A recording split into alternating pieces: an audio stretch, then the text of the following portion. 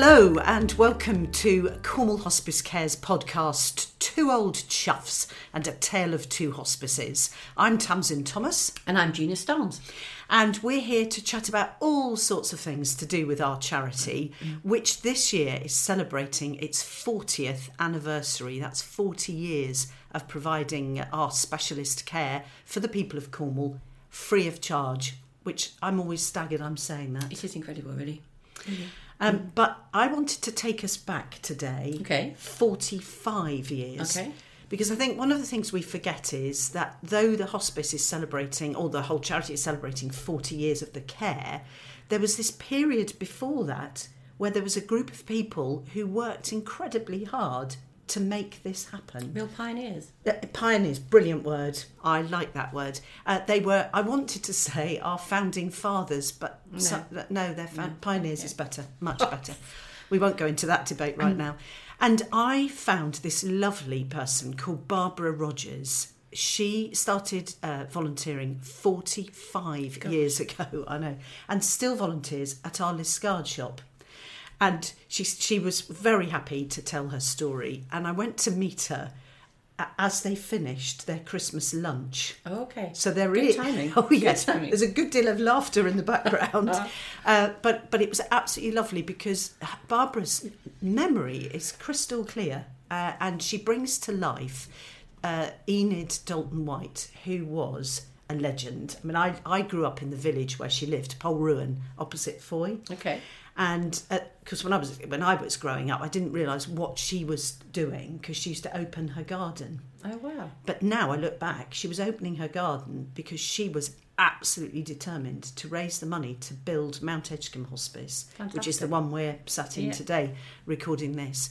And I've gone full circle now. I'm part of that. But she was a feisty, very short lady, but very feisty. And I get the impression if Enid said jump, you said how high, whether you were the Prime Minister or the milkman, okay? But Barbara brings her to life. So I sat down and I said to Barbara, the thing I wanted to find out first of all was, how did she get involved? 45 years ago, I was working as a district nursing sister out of the Lou surgery, and the district nursing service in those days covered Polperro, Polruan, and I was requested to go and visit in Polruan a lady by the name of Mrs. Enid Dalton White and to help her to get her legs healed. So I went along to Polruan and I met Mrs. Enid Dalton White, a lovely lady but very formidable. I'd been going to see her for about a month, and she said to me one day when I went, she was very, very excited and said, I had Lady Edgecombe here yesterday for tea, sister. And I said, oh, that was wonderful. She said, well, it was. She said, because she's had a vision. I said, really? She said, yes. She's had a vision that a hospice would be built in Cornwall. She said, and do you know, she said, I'm going to see that it's built. So I said, well, that's wonderful. Oh, yes, she said, but you'll help me. So I said, will I? And she said, oh, yes. So I did. And I was informed that I needed to go home that afternoon and recruit 8 to 10 people, friends of mine, and form a committee. And that would be the first fundraising committee in Liscard. We formed this committee and we went off to St Matthew's Fair, to Goosey Fair, to the Honey Fair, and all round anything that was happening in Cornwall. It's extraordinary. What a fantastic memory. And I just love that Lady Mount Edgecombe had a vision. I love it. But I guess for the hospice movement around that time, I think it was about 1967 when St Christopher's was built in Sydenham with Cicely Saunders. And so there were lots of people that had those absolutely, pioneering visions of that time, because actually I think, we just started to realise that care for our dying, wasn't good. And to be able to kind of think, well, actually, we need to do something about it, go home this afternoon and form a committee is marvellous, isn't it, really? And to get things started. And of course, Enid Dalton White, I think Lady Mount Edgecombe had been very clever in who she'd chosen to speak to, because Enid had nursed 2 husbands through cancer. And had obviously felt a huge strain about that, and missed a level of support that she probably didn't know what that level of support looked like, but knew it should have been there. Yeah. I think it's really it's very difficult for people to become a carer, and so actually to have some of that support and locally, I think I can understand where she's come from. But I just love the thought that this poor nurse, who was probably very busy anyway, walks in the door and it's aha. Yes. Now you're here, I've got a plan. But I'm always fascinated by Enid, because I had met her, I'd had the privilege of meeting her, and I knew what she was like. I can understand how she made it all happen. But of course, for people who hadn't, she was a very small little lady, but what she was going to make happen, she would. And Barbara tells this wonderful story about these bricks. I'm going to let Barbara tell the story. You could not argue with Mrs. Enid Dalton White. As I said, she was very formidable, but she had this way with words, and when she said you were doing something, you did it. There was no getting out of it. As I will tell you, I went one day and the front room was full of these cardboard boxes, and I said to her, "Goodness me, Mrs. White, what are all those?" She said, "Oh, sister, they're for you." "Oh," I said, "I can't take those." I said, "I've no room in my car." She said, "But you've nothing on your back seats." So she said, I said, "Well, what are they?" Yeah. She said, "They're bricks." I said, "Bricks?" She said, "Yes, I'll show you one." And these were pads of longitudinal pieces of paper coloured like a brick, and you bought 10 bricks for £1. Now, in late 1970s, this was quite expensive. And I really didn't feel that I had the time. I was also a midwife as well as a district nurse, so I was out at night as well, and I didn't have the time to go around knocking on doors selling bricks. So I'm driving home, and all of a sudden, I have this thought. In Liskeard, we have a Lions Club, we have a Rotary Club, we have an Inner Wheel Club, we have a Probers Club, we have the Masons, and we have the British Legion. So all these boxes of bricks were dispensed to these people, and within 5-6 days my phone was red hot. They all wanted more. I got without thousands of these bricks to those people, but under the auspice of the Liskeard Fundraising Committee. How amazing is that? I'm just pleased she wasn't on a bike. Yeah. That would have been really difficult. I'd always ask a busy person. Yes, absolutely. Wow. Isn't that extraordinary? Yeah. And you bought 10 bricks for £1. Yeah. What would £1 buy now? Nothing. A cup of coffee, maybe, a cup of tea? It's extraordinary, isn't it? I'm just incredible. And I just, it makes me smile when she says I was the district nurse. I was also a midwife, but I had a bit empty back seat. That's all hours, yeah. I was going to be asked to do this job. Extraordinary, it really is. Hello, you're listening to Two Old Chuffs, A Tale of Two Hospices, a podcast from Cornwall Hospice Care. I'm Tamsin Thomas. And I'm Gina Starn. And we're listening to a fabulous lady called Barbara.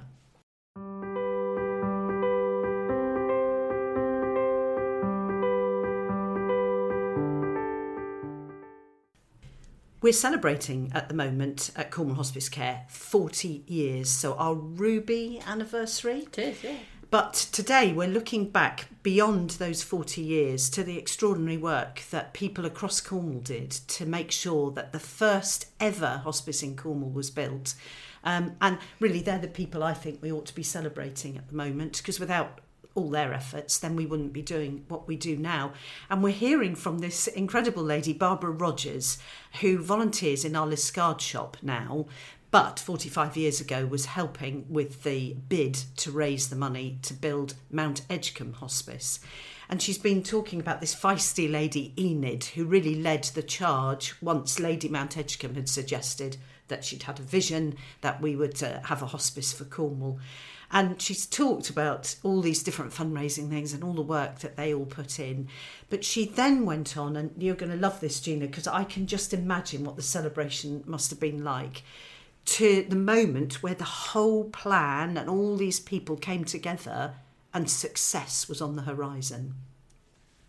It all happened, really. It was unbelievable how it happened. And I went one day and she said, "Sister, I've got the land." She said, "The land has been given to us to build the hospice." I said, "Oh, that's wonderful."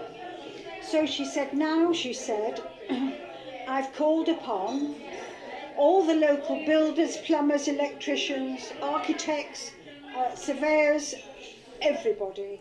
And I've called them all to a meeting at St Austell, and we'll see how we get on." So I said to her, "How did your meeting get on?" She said, "Well," she said, "none of them were very enthusiastic, unfortunately." She said, "But I said to them, well, gentlemen, I will be here at the same time next week." And she said, "Do you know, every one of those gentlemen came back and we had their services free." I know it was 5 years from when it was a vision to it being built, but during that time it passed so quickly. So I was there for the opening of the hospice, and it was... And when you were there at that opening, did it even cross your mind that 40 years on, that hospice would still be standing, still providing care, and that you'd still be a part of that story? No way. I didn't think so. I really was just so pleased, and it was just such a wonderful feeling. Can't you picture the scene? All those men gathered round this little lady, goes, "Right, what are you going to do for me?" Sounds like an early version of DIY SOS, doesn't it? Or something, one of those, where people get together. But I think that really is, how the people of Cornwall have been to support the hospice. Absolutely. They've been hugely supportive of the organisation, the charity. And I love the idea that they had to pay for the materials, but so much of the work that's in the fabric of this building, isn't it? You can feel it. The positivity is just extraordinary. And then, for Barbara to say she never dreamt that 40 years on she'd still be a part of what was going on, and what an accolade. It is lovely. And what lovely memories that, I sit here and I listen to Barbara, and it makes me think, actually, gosh, if we could get them all in, all those nurses and people in a room together, what stories they'd have to tell, really, of the last 40 odd years. Well, I always say I wish a building could speak as well. Absolutely, yeah. Because what would this building tell us? Yeah. All the changes, all the people, all the stories, the desperately sad stories, but also the very positive stories. And how it's been kind of moulded to move with the times, really, over the years. We've had bits added on and rooms refitted in various ways, but actually, the core of it is, you're right, it's still here, those bricks. And there's it's not a secret now. At the time, the land was given anonymously, but subsequently it became more public that it was the Geeks, Tony and Margaret Geek, who both were trustees for many, many years of this charity, and who gave the land. And then, very sadly, Tony was here at the end of his life, but in a way very positively, because he saw what it is that he'd helped see grow and evolve over those years. And, this is such a good moment, 40 years, isn't it, to acknowledge all the people. I mean, here in our office, we have a picture of Enid, because I just think we need to remember Enid all the way through this year. Thank you, Barbara. That's what I'm going to say. She was fabulous. And how she concentrated on that interview with a whole Christmas party going on. It sounded like a really good party time, actually, I have to say. I think we might ask if we go to next year's. Thank you for joining us for our podcast, our second podcast in an And in a couple of weeks, we'll be back again. We're going to continue the 40th anniversary theme, and we're inviting in the person whose job it is to make sure we have lots of celebrations throughout the year. So that'll be really fantastic. interesting. Looking forward to that. Yeah, get your diary, fill it in so that we don't miss any of the celebrations. Thank you for joining us. If you want to get involved in any way, give us ideas, give us marks out of 10, suggest things you'd like us to talk about, do drop us an email, communications@cornwallhospice.co.uk. We are Two Old Chuffs, a tale of two hospices.